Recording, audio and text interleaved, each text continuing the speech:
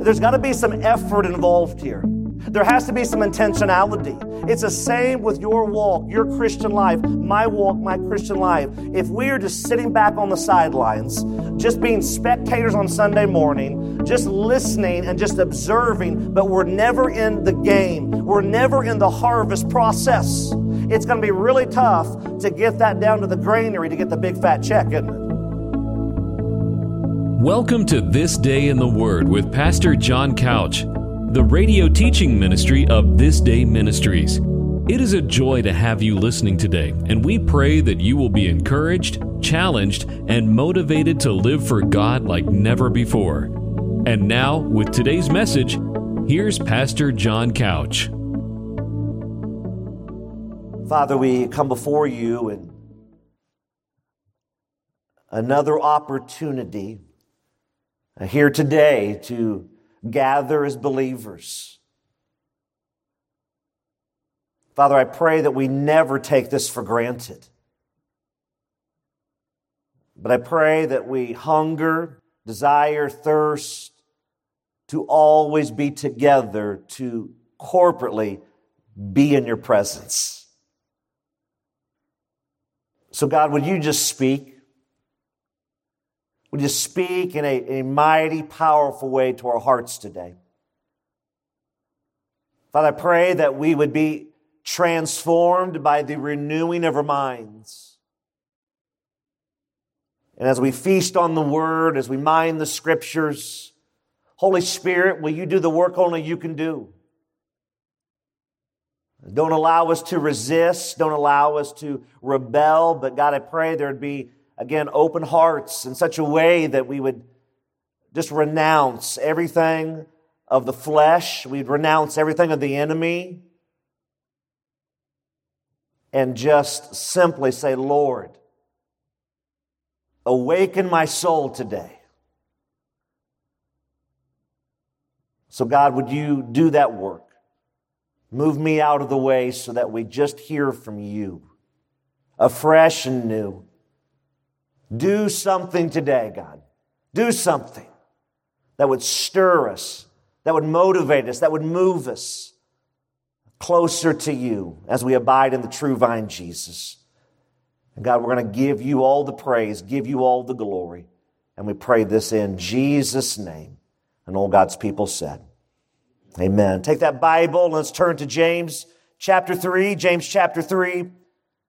Looking at verses 17 through 18 today. And here's what the Word says as we think about this title. You'll see it there in your notes of a question. Got peace? Yeah, I know it's real original. Got milk? Get godly wisdom. So the question today is, do you have peace? Truthfully. P-E-A-C-E, do you have it? Do you want it? Do you know what it is? What's it look like? If you're wanting it, do you even know what it looks like? So often in life, we want something, but we really don't even know what it is. Do you have peace today? Well, let's get some wisdom. Here it is. James 3:17 says it like this, but the wisdom from above, this is the ESV translation, is first, what church? Pure. Then, here's the list, peaceable, gentle, open to reason, full of mercy and good fruits, impartial and sincere. Now look at verse 18. And a harvest of righteousness, don't miss that, is sown. How?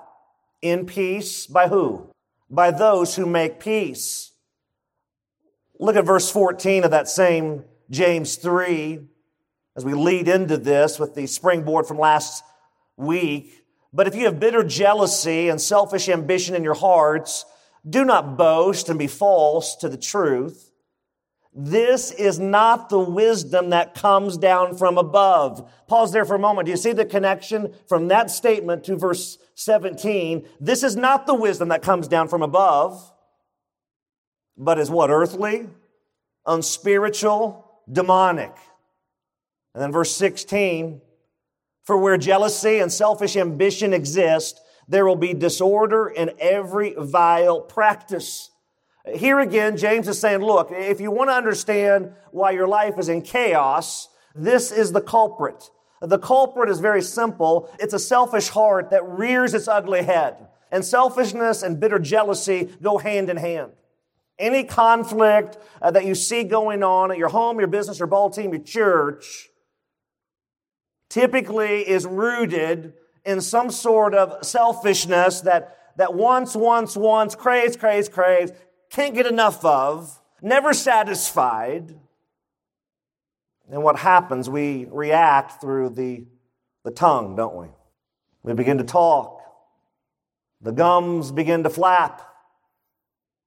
And we start saying stuff because what's in our heart is so deep, it's so embedded, it's so ingrained, it's so entwined. And James says you can't have this. That's why he goes into verse 17 and says, look, but the wisdom from above. So we have a wisdom from below, earthly, and we got a wisdom from above, which is all about the Lord's glory, His praise, His holiness. He says the first thing it is out of the gate of these 8 characteristics is that it's pure. It's pure.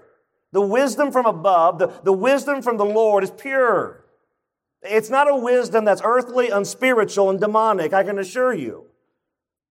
It's just the opposite, that in the flesh, in the self-life, in the life that's me planet, me universe, me monster, that we all deal with on some level, the reality is this: there is wisdom from above, and it's all about the purity of who God is. Like when we say God is holy, do we even understand what that even means?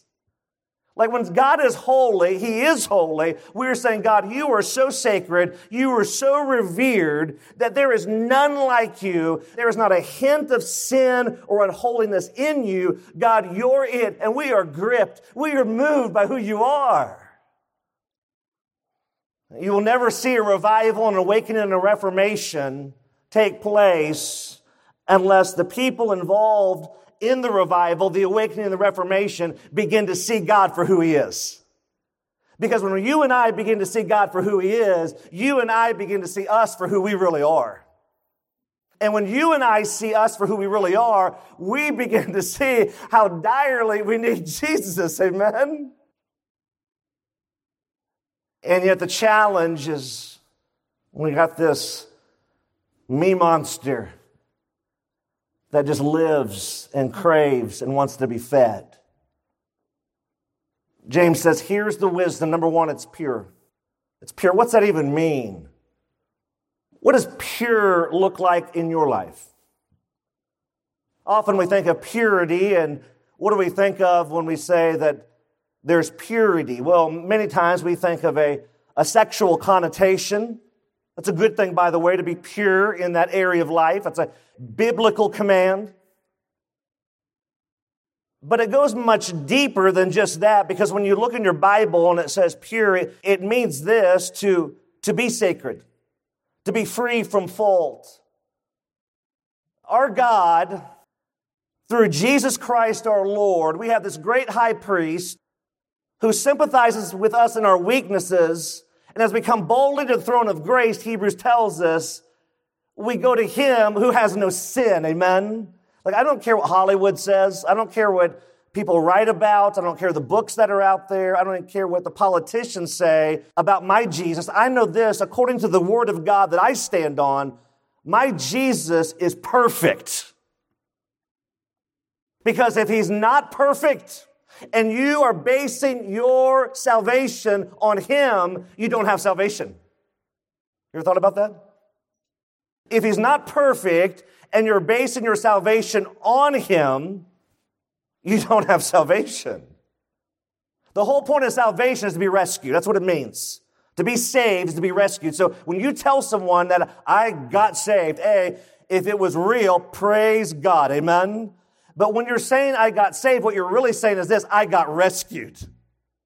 That brings a whole new thought process to this thing of getting saved, air quotes, doesn't it?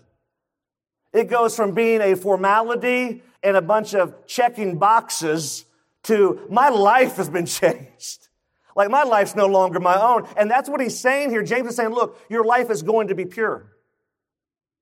Doesn't mean perfect, but you rest in the one who is perfect.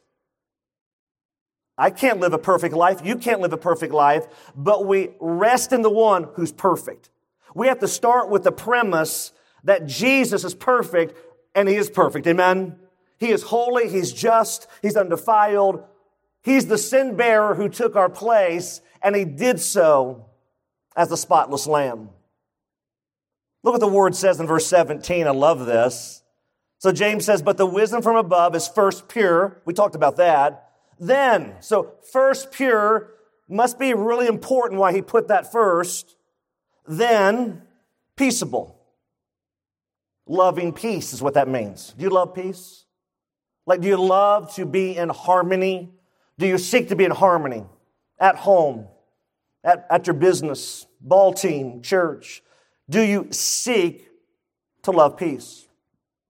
Gentle means fair or mild, open to reason, compliant. Compliant not in being a doormat. It really means this, to obey easily. Now, again, them are fighting words, amen? Because it's not always easy to obey if we're honest, right? That rebellious streak that we all have, we come out of the womb kicking and screaming. We live through life kicking and screaming, don't we? We just never get over the kicking and screaming thing. We'll put on the church jacket. We'll put on the church smile. But man, we got something in us. All of us do, don't we? That we want to rebel. We want to kick and scream. We want to kick even more. Gentle, fair, mild, open to reason, compliant, easily obeying, full of mercy. What's mercy? Mercy is simply this. It's kindness and a gentleness, if you will, that is extended to someone in their time of desperation.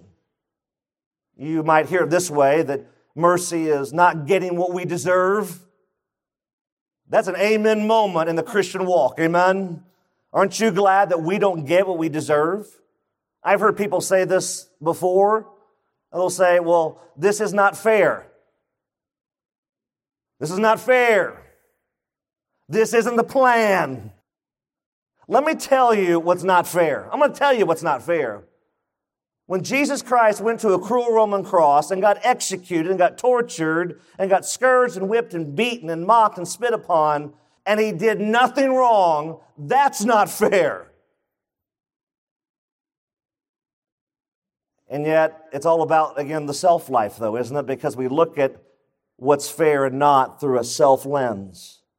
And James says, where you have the selfishness and the bitter jealousy, that antagonism, that undermining, that sowing discord, you're going to have confusion. You're going to have utter chaos. Every vile practice will be in that entity when you allow those behaviors in.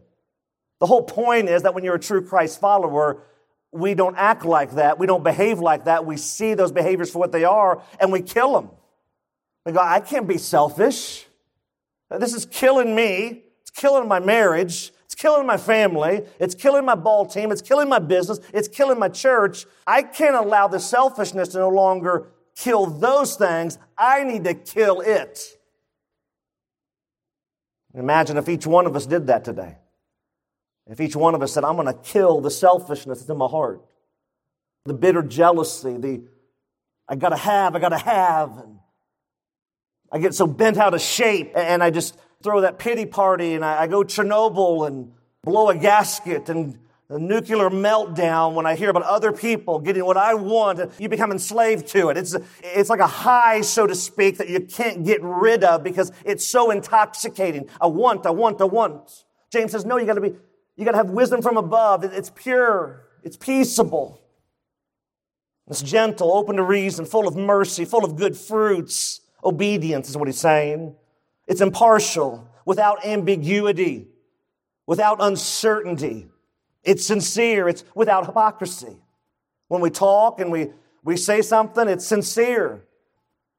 Boy, I'm glad that you got the job that I really wanted, and it's sincere. Well, that's going to bless that person's life, and it's truthfully going to enrich yours, because now you're saying to that person, out of love, out of humility, out of truth, that I'm glad for you. It's sincere without hypocrisy. And now what's happening in your own heart as the Holy Spirit is cultivating and building in you those godly fruits. He's building in you. He's just pruning in a good way in you and me. As we do that, here's what happens. We now see that our hope and our identity and our security is not based on what we do. It's based on whose we are.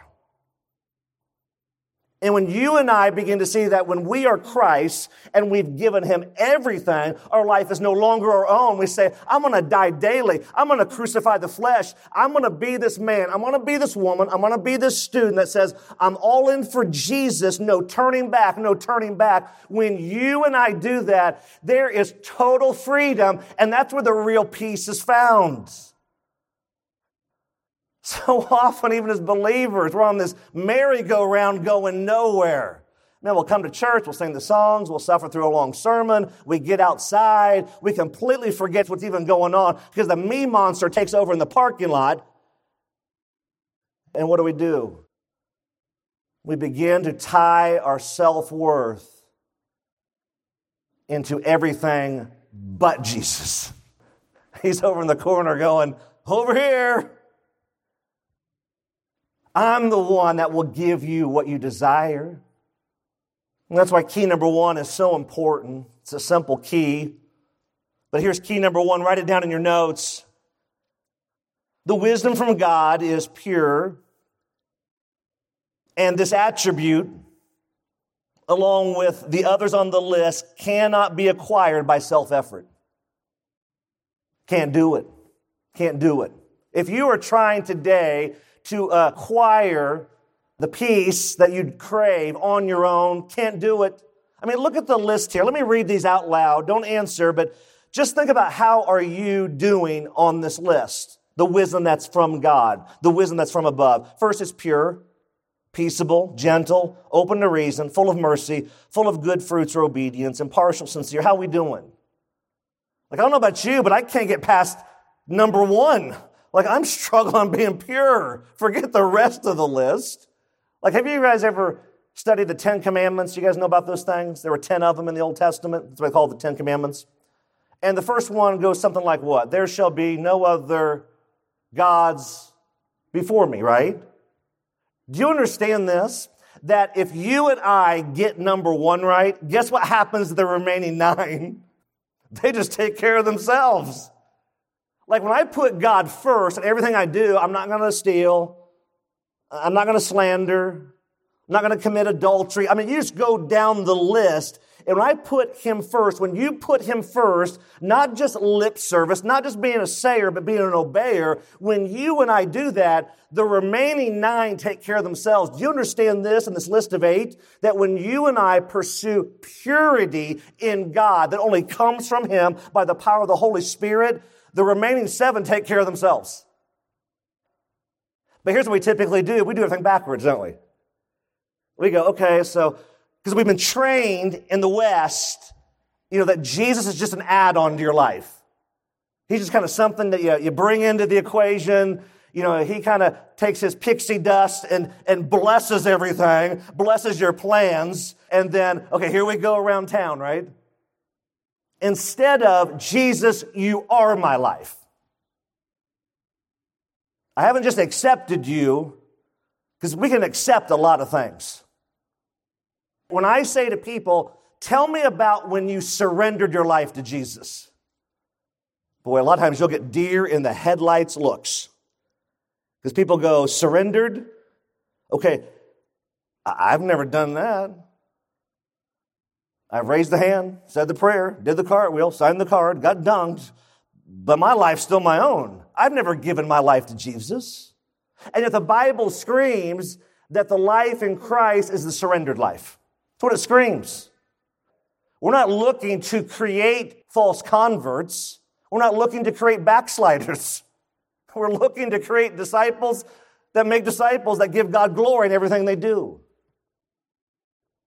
I was thinking about that this past week and just marinating on it. And I thought of Romans. Write this down, Romans chapter 8.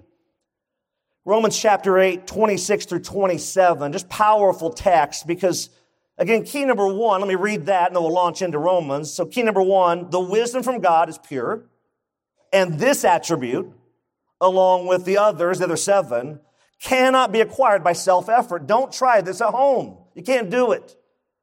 Look what Romans says about that thought. Romans 8, 26 through 27, likewise, the Spirit, capital S, helps us in our weaknesses. Now pause there for a moment. Is anyone besides me ever weak? Not just physically. I'm talking spiritually, emotionally, mentally. I mean, anyone else weak? Like, it's easy to be weak, isn't it?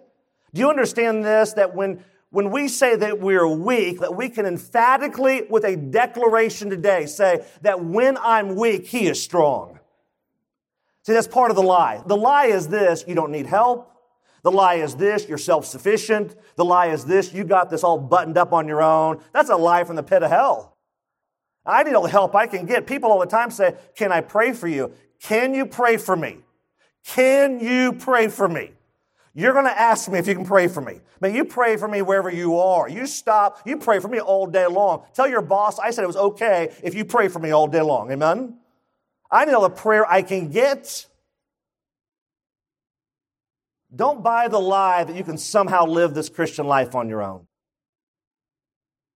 Because Paul says it right there. The Spirit helps us in our weaknesses. Then what does he say there in 26? He goes on through 27. For we do not know what to pray for as we ought. But the Spirit, capital S, intercedes Himself. He intercedes. Who? For who? For us. How does He do it? With groanings. Are you getting the picture here? With groanings that are too deep for words. And He who searches the hearts, He knows what is the mind of the Spirit, capital S. Why? Because the Spirit, capital S, intercedes for the saints according to the will of God. Did you catch that, church? That's powerful there. That's powerful scripture that you need, I need in my life. That when, not if, but when you go through the trial, when you are weak, the Holy Spirit who resides within you, the true believer, He is actually interceding on your behalf. That's an amen moment, isn't it?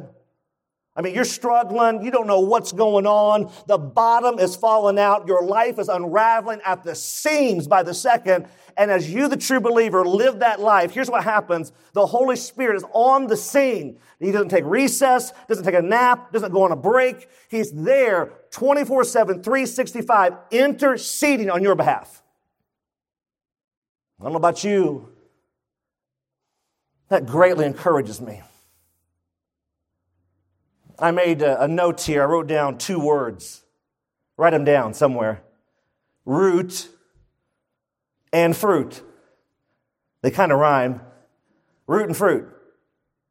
When we read the text here, we're going to see here that there is a root. There's always a root cause in our sin. Always. And there's always fruit that should be born from a true believer's life. There's also a root to the fruit that's being born. And so I made this note here. I asked it in the form of a question. And I said this: why am I not producing good, godly fruit? Ask yourself that question if that's you. If you are not producing habitually good, godly fruit, ask yourself that question. Why am I not? Let's ask the question. Let's get to the root of it. We see the byproduct of it, disobedience, not living for the Lord in a myriad of areas of our lives. But why? There's always a why. Go upstream and ask yourself, why? Why am I not producing good, godly fruit? Well, I came to this conclusion. It's all about what we are dialed into. It's what we're missile locked on. You could say it like this: where my treasure is, there my heart will also be. So ask the question this way: what is your treasure? What's your treasure? What do you treasure most in life? What is it you say, man, I have to have this? If I don't have this, my life cannot go on. I have to have this because I treasure it. What is it you treasure in life? Family? It's a good thing, by the way, amen? I love my family. Possessions? Having men and women and those around us give us applause and acclaim. On and on we could ask these questions. What is it we treasure in life? Because what we are mislocked on, what we're dialed into, what we treasure is then going to be a direct root of now how we act. If you treasure Christ, if today Christ is your all in all, like if today you're saying, look, I'm thinking about this in my life, I'm not perfect, I struggle, but I know this, that I treasure Christ and His glory and the renown of His name above anything else. When you and I begin to live in that vein, all the selfishness and all the challenges of the me monster will begin to fade away. But if Jesus is not our treasure, but He's just that add-on to our life, the fuzzy dice around our mirror, if that's really what He is, and just get honest and open about it, we will then begin to see the root of our challenges. Root and fruit. Think about fruit for a moment, because our final verse, verse 18, says it like this. And a harvest of righteousness is sown. Okay, don't miss that. So we got a heart of righteousness is sown. How? Is sown in peace by those who do what? Who make peace. So a heart of righteousness is sown. Is sown how? In peace by those who make peace. You could say it like this. When the word harvest is used there, you could give the definition of it's a result, it's an effect of. So for you that have a farming background or you know a farmer, typically what happens is they go into a field and they till the land and they plant some seed and they pray for rain, amen? I mean, they pray hard. And they want the Lord to open the windows of heaven when it rains. And then if it's corn, boy, the corn, it begins to grow. And what happens through that? The corn grows and they break out a big green combine. And the combine goes through the field and it takes off the stalk and it takes the corn and it puts it there in the bin in the back of the combine. They pull up a grain truck next to it. They put the corn from the combine into the grain truck. Grain truck drives down to the granary. They toss it off to the granary and they get a big fat check. Amen? That's all about the harvest process. What would happen? What would happen for you that are farmers or know one or like farming? What would happen if the farmer was time to plant the seeds and the farmer, he just says, okay, time to plant the seeds. And so he goes out and buys the seeds and he buys a whole bunch of them. I mean, a bunch of seeds. And he buys them and he just puts them there in the warehouse on his farm and they're there and he goes home and for the next 6 months, he just every day just sits in his lazy boy recliner watching ESPN. That's going to be a challenge regarding the harvest, amen? I mean, unless we see a miracle upon miracles, that's going to be a real challenge. There's got to be some effort involved here.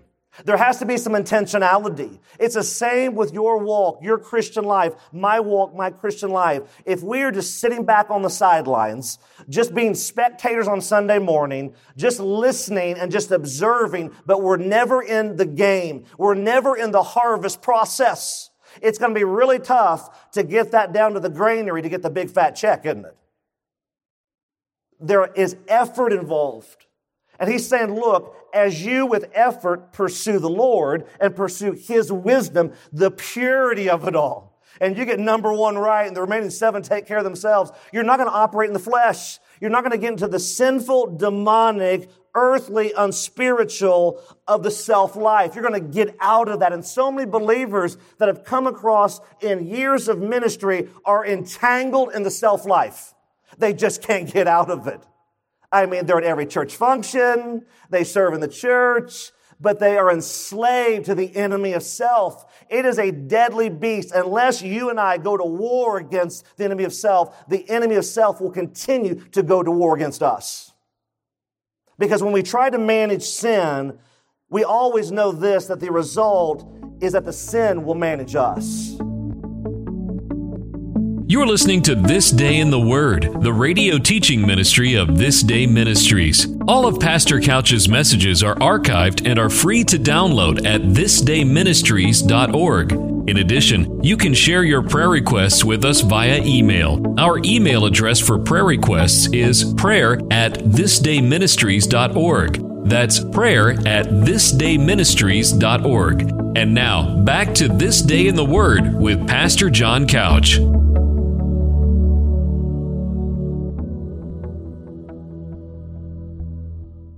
There's a harvest going on here. We are harvesting something. We are all harvesting something. What are you harvesting today? What am I harvesting? Well, here the word says this, to harvest righteousness. What's that? What is righteousness? Do we even know? Well, just think about this. So righteousness is Jesus. A righteousness is being acceptable to God. It's perfection. You could say it like this in a very primal sense, morally correct, in a very primal sense, justifiable. But it really goes back to that condition that is acceptable to God. So if God is looking for you to be righteous, for me to be righteous, how do we get there? Is going to church every Sunday morning or a couple Sundays a month, does that fill up the righteous meter? Is that what this is all about? Righteousness is all about a direct relationship through Jesus Christ. Matter of fact, Paul said it like this. In Philippians, he said it like this. He said, not having my own righteousness, but being found in Christ. Like on that day, I'm not going to be able to stand in front of Jesus on that day and say, look, I was a pastor and I was an evangelist and I did this and I did that. He's going to go golf clap. Great, fantastic.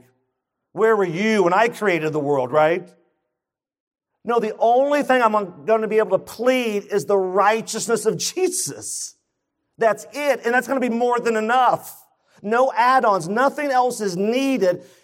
Only the righteous royal blood of Jesus.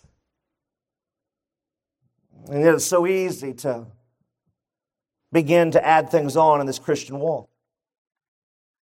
See, it's sown, not with a needle and a piece of thread, but it's sown, it's planted, it's scattered by those who produce peace. I asked you earlier, what is peace? Do you have that definition right now in your mind? What is peace? We all crave it. We all hunger for it. We all desire it. What is peace? You could say peace is this from a biblical worldview. It's the tranquil state of the soul. We could dumb it down even more, make it more elementary. It's the contented state of the soul, regardless of what's going on in your world. There's a peace there, that there's a rest. Okay, I'm not stressed, I'm not anxious, I'm resting.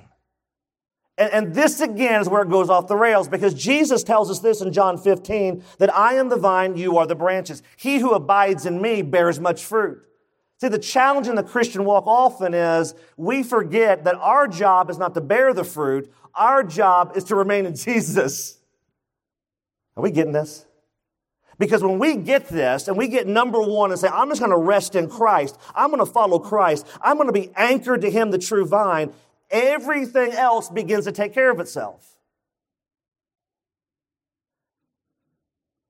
The thought really hit me in key number 2. And here it is, key number 2, write it down. Peacemaking can yield a righteous harvest in your home,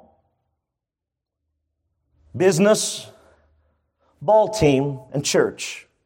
Let me say that again. And by the way, I intentionally use the word can. I'm going to explain that here in just a moment. Key number 2, write it down. Peacemaking can yield a righteous harvest in your home, business, ball team, and church. Why didn't we put in there that peacemaking will? You folks ever seen two countries that are about to go to war? Typically, we understand this, that there are at least two parties involved, and those two parties have to come to the conclusion that we want peace. If just one party says, I want peace, and the other party says, I don't want peace, we don't have a peace treaty. We can say we do, we can have a piece of paper, we can even sign it, but the reality is there's not a pursuit of peace. It's the same in our walk with other people as we live this life. You can't make me have peace, and I can't make you have peace. Peace is only found in Jesus. We will never have peace in our homes, businesses, ball teams, and churches unless Jesus becomes front and center in all of those entities. You will not have it. It's impossible. You can't have it. I was thinking of Romans 5:1. Write that down, Romans 5:1. Paul says it like this, therefore, since we have been justified, declared righteous, there it is. Since we've been justified by what? By our good works? Is that what that says? By what, church? By faith. Since we've been justified by faith, what's the byproduct? What is the outflow? What are the ramifications of our being declared righteous by faith? What does it say right there in the verse? Here it is. We have peace with God through who? Through our Lord Jesus Christ. So here's the deal. So many people I've come across over the years, hunger, thirst, desire, whatever word you want to use, they are craving to have the peace of God. Like you'd have to be an absolute idiot to not want the peace of God. But you will never have the peace of God unless you first have peace with God. Don't miss this. You will never have the peace of God unless you first have peace with God. How do you get peace with God? Not a trick question. What's His name? Good job, class. Jesus. You will never have it. Jesus said, I am the way, the truth, the life. For all you teachers, definite article. Not a way, not a truth, not a life. There is only one way to the Father, and it's through the Prince of Peace, whose name is Jesus Christ. True peace is only found through the Prince of Peace. Think again about this thought about we can have peace. Write down Romans 12:8. This is an important verse you're probably needing at your family reunion this afternoon, because we know how easy those things usually go. Romans 12:8. If possible, Paul writes, if possible, so far as it depends on who? Your spouse? Oh, I get it. The guy sitting next to you in the pew. That's what it is, right? So far as it depends on who? You. If possible, so far as it depends on you, what's the text say? Live peaceably with who? Some people? No, with all. Are we getting this? I can only focus on changing by the power of the Holy Spirit one person, and that's me. I can't change you. You can't change me. We spend so much time of our earthly life trying to change other people. Well, if I can just change them and get them on track, and look, pray for them. Let the Holy Spirit do the convicting work of sin. But what would happen if you and I just began to focus on us in a healthy way, saying, God, I want you to change me, God. I can't do this. This is not self-help. It's not self-actualization. This is not Eastern mysticism. This is none of that garbage. This is all about Jesus. I'm an absolute wreck. I don't want to just accept you. I want you to take over my life. And when we begin to live in that vein, we will see godly wisdom and fruit flowing through our lives. You know, the reality, I made a note here, is there are wicked people who manipulate. But you take care of you by the power of the Holy Spirit. By the power of the Holy Spirit. Just press into Him like never before and say, I want you to change me. Change me. Help me to be all in for you. Not this milky toast, wishy-washy, partial committed nonsense that we see everywhere in the West regarding the American church. Man, just kind of in, floating along. Yeah, I don't really know. Man, if you did that at your workplace, you get fired. It's high time that the bride of Jesus Christ falls one way or the other. We're either surrendered or we're not, because there's nowhere in between. Jesus said in Revelation 3 to the church in Laodicea that you're in the middle, that you're milky toast, you're wishy-washy, you're riding the fence, Satan owns the fence, and because of that I want to spew you out of my mouth. Do you understand this? When he's writing to those churches, when John is writing to those churches in Revelation, and they're in Revelation 3, he's recounting Jesus knocking on the door. So often that gets used in an evangelistic verse. But you understand this? He's knocking on the door of his own church.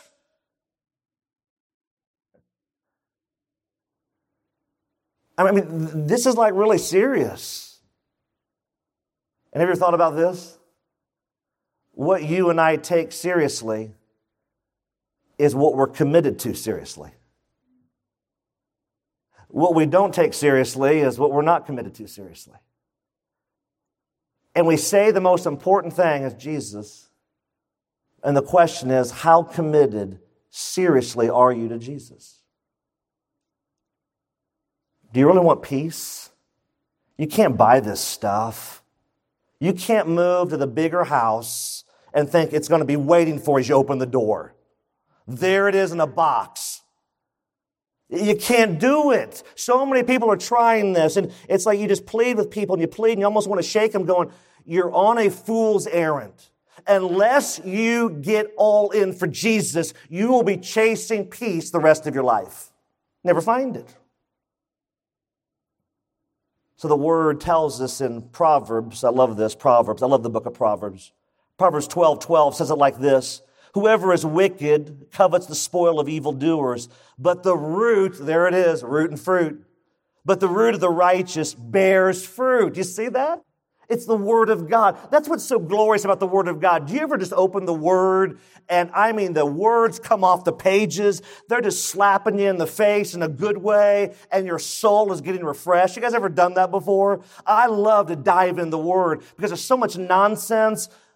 I bear so much nonsense of the self-life. I got to get in the Word. It's the mirror. It's the schoolmaster. I see my life for who I am. I see the wickedness that I struggle with. I look at the Word of God and I go, I'm going to kill this. I'm going to go to war. I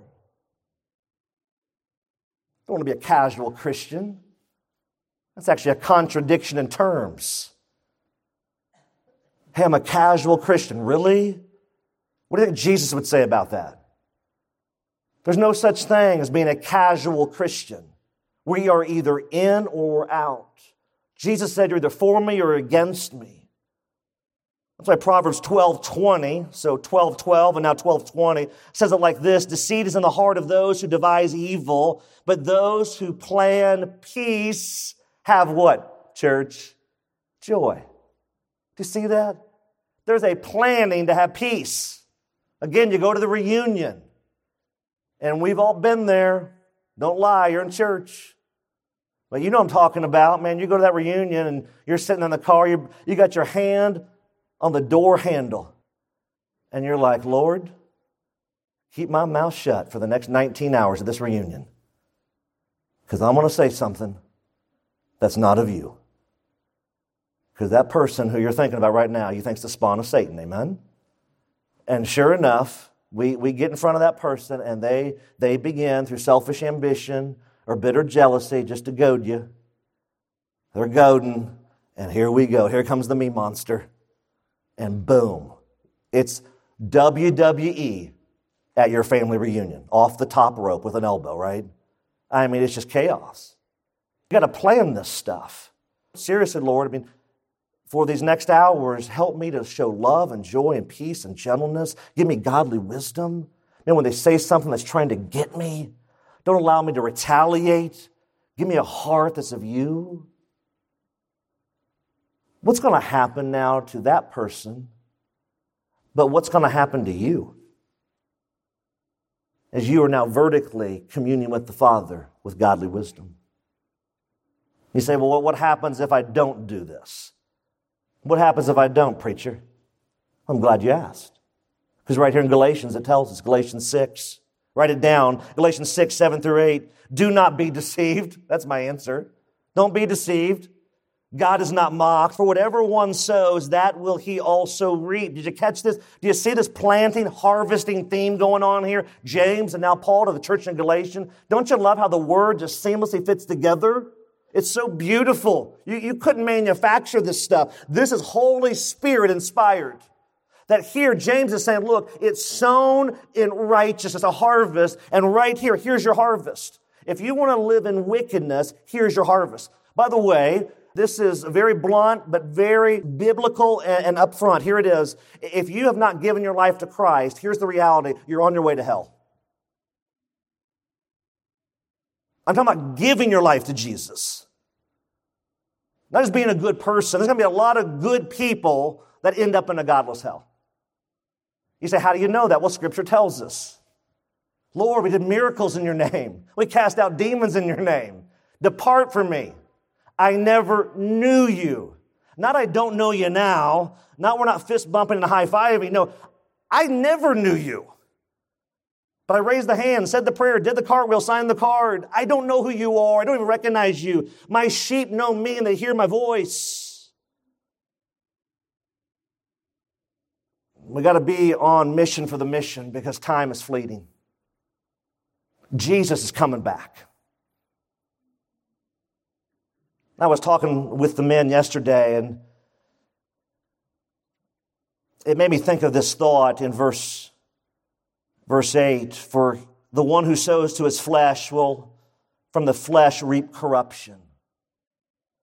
But the one who sows to the Spirit, capital S, from the Spirit, will reap eternal life. And the reality is maybe you're here today and maybe you're going, man, the Holy Spirit's all up in my business right now because I don't want to live this life. I want peace. And I'm now seeing it's not in the house. It's not in the car. It's not in the bank account. It's not in the retirement. It's not in whatever, seashells on the seashore. It's not there. But I know it's in Jesus. Well, if that's you today, you're in a great spot because as one man once said, failure in itself is not the issue. It's what you do next that matters. So if you failed, and right now the Holy Spirit's going, man, I'm trying to shake you, I'm trying to wake you up. The worst thing you can do is just continue in the same path. What's the definition of insanity? Doing the same thing over and over, expecting different results, right? And the Lord perhaps right now is speaking to you saying, I want you all in. Like all in. Like nothing holding you back. You're just holding on to Jesus. Because that relates, I believe, so seamlessly to the takeaway question. And here it is. Takeaway question. Am I sowing peace with those around me as I daily seek God's wisdom? Just think about that. I mean, it's a simple question. Am I sowing peace? Okay, question mark. Check, not a check. As I daily seek God's wisdom. See, when you daily seek God's wisdom, here's the backflow on this. You will begin to see more peace in your life. It's that simple. As you seek godly wisdom, the purity and that list of 7 that follow, you are now going to see peace into your life. You're going to go through the struggle and the stress isn't going to be like it used to be. The anxiety and all that goes on in your life, it's not going to be like it used to be. Why? Because you're anchored on Jesus.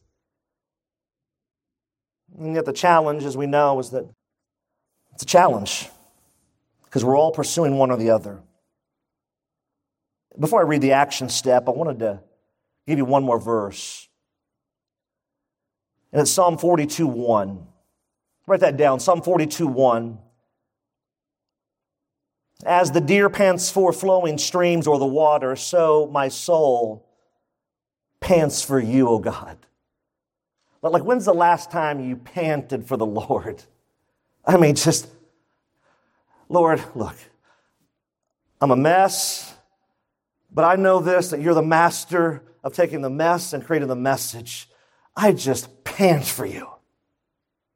I mean, what happens when you're panting for something? There's a desperation, isn't there?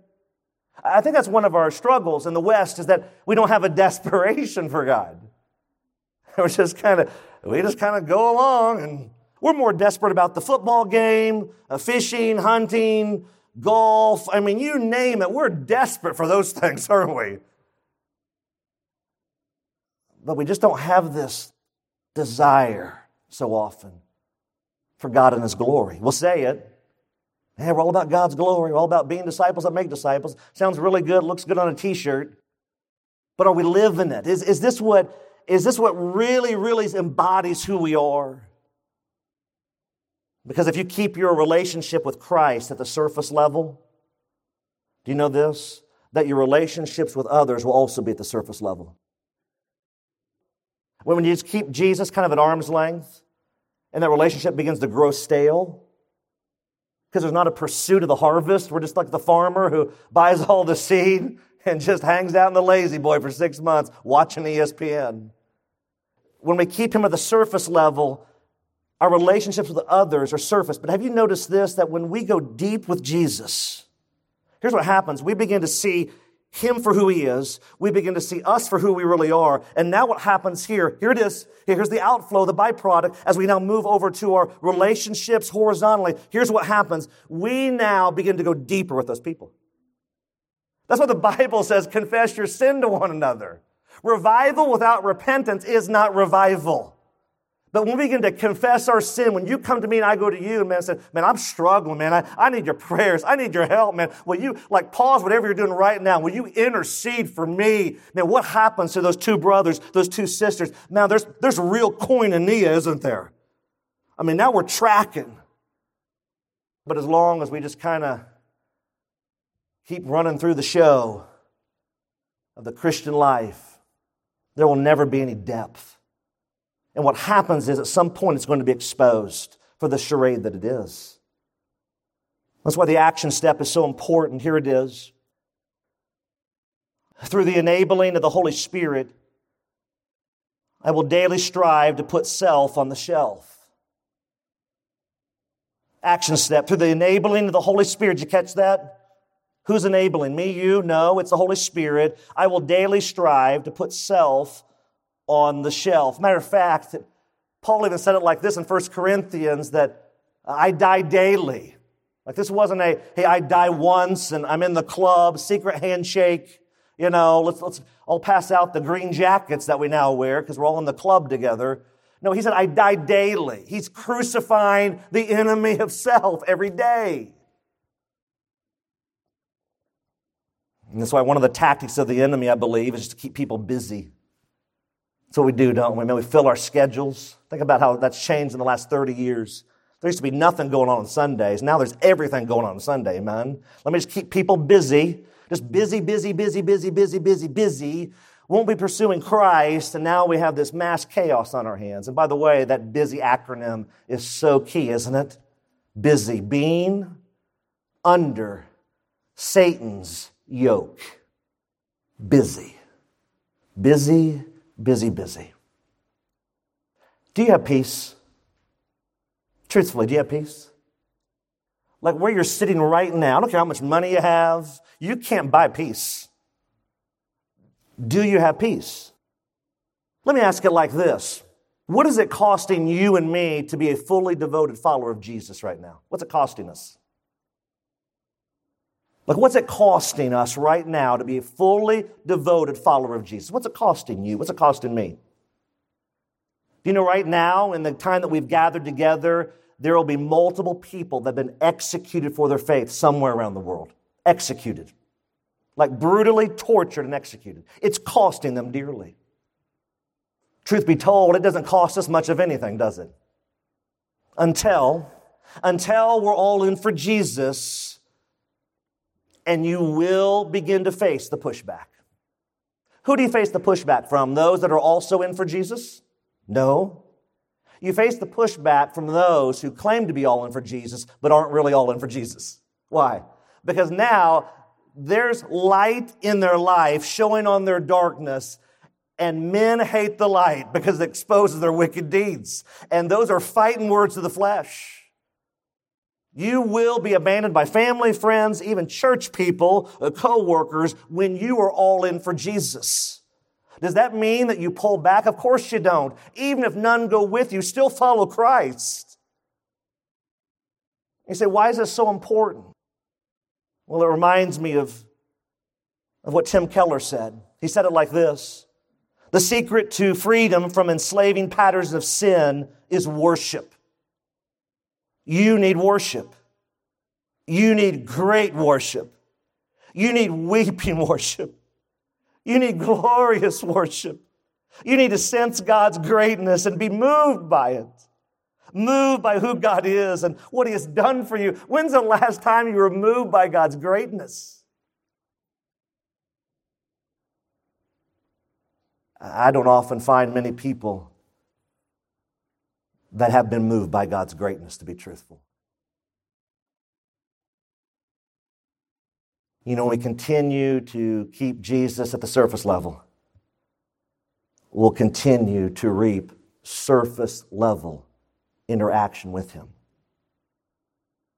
Have you ever thought about this closing thought?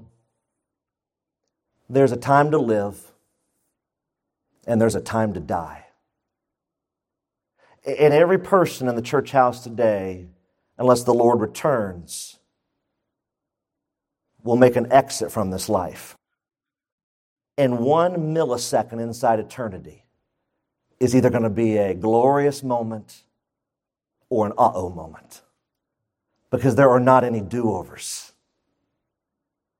You know, one of the poems that I love to read often is this poem here by Linda Ellis called The Dash.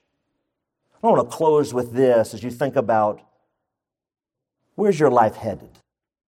Like really, where are you going in life? Do you have peace? Do you have joy? Do you have contentment? Here's what she penned many years ago. I read of a man who stood to speak at the funeral of a friend. He referred to the dates on the tombstone from the beginning to the end. He noted that first came the date of birth and spoke the following date with tears. But he said what mattered most of all was the little dash between those years. For the dash represents all the time they spent alive on earth, and now only those who love them know what that little line is actually worth.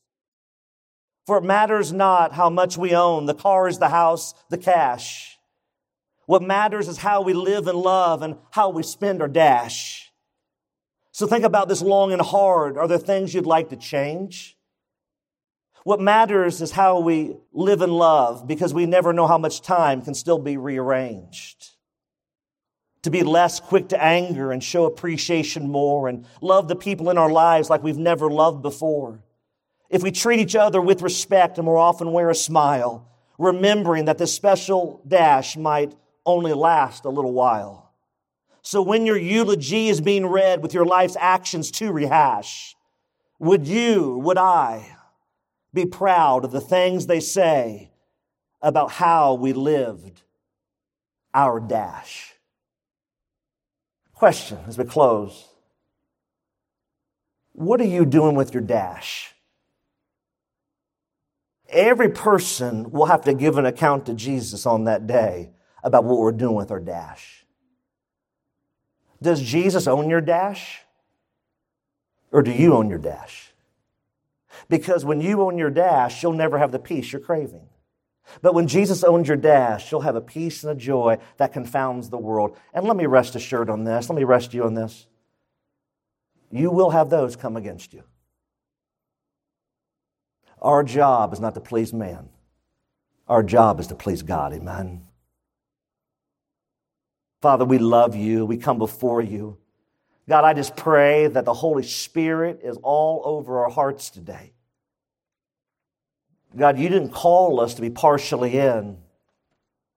You've called us to be all in for your glory. God, just move in a way only you can move. Help us to be gripped by your glory. Don't allow us, if we're struggling with being partially in, God, I pray, don't allow us to continue down that path going nowhere. But God, I pray today will be a day of change. Holy Spirit, remove the blinders, remove the rebellion, remove the selfishness, God. Do a work only you can do in this moment. And God will be quick to give you all the praise, to give you all the glory. And we pray this in Jesus' name. And all God's people said, Amen. You've been listening to This Day in the Word, the radio teaching ministry of This Day Ministries. Don't forget that all of these messages are archived and are free to download at thisdayministries.org. That's thisdayministries.org. In addition, if you have been blessed by the teaching of God's Word during This Day in the Word, we would love to hear from you. Our email address is info@thisdayministries.org. Thanks again for listening as we strive to honor Christ and impact our world as we spend this day in the Word.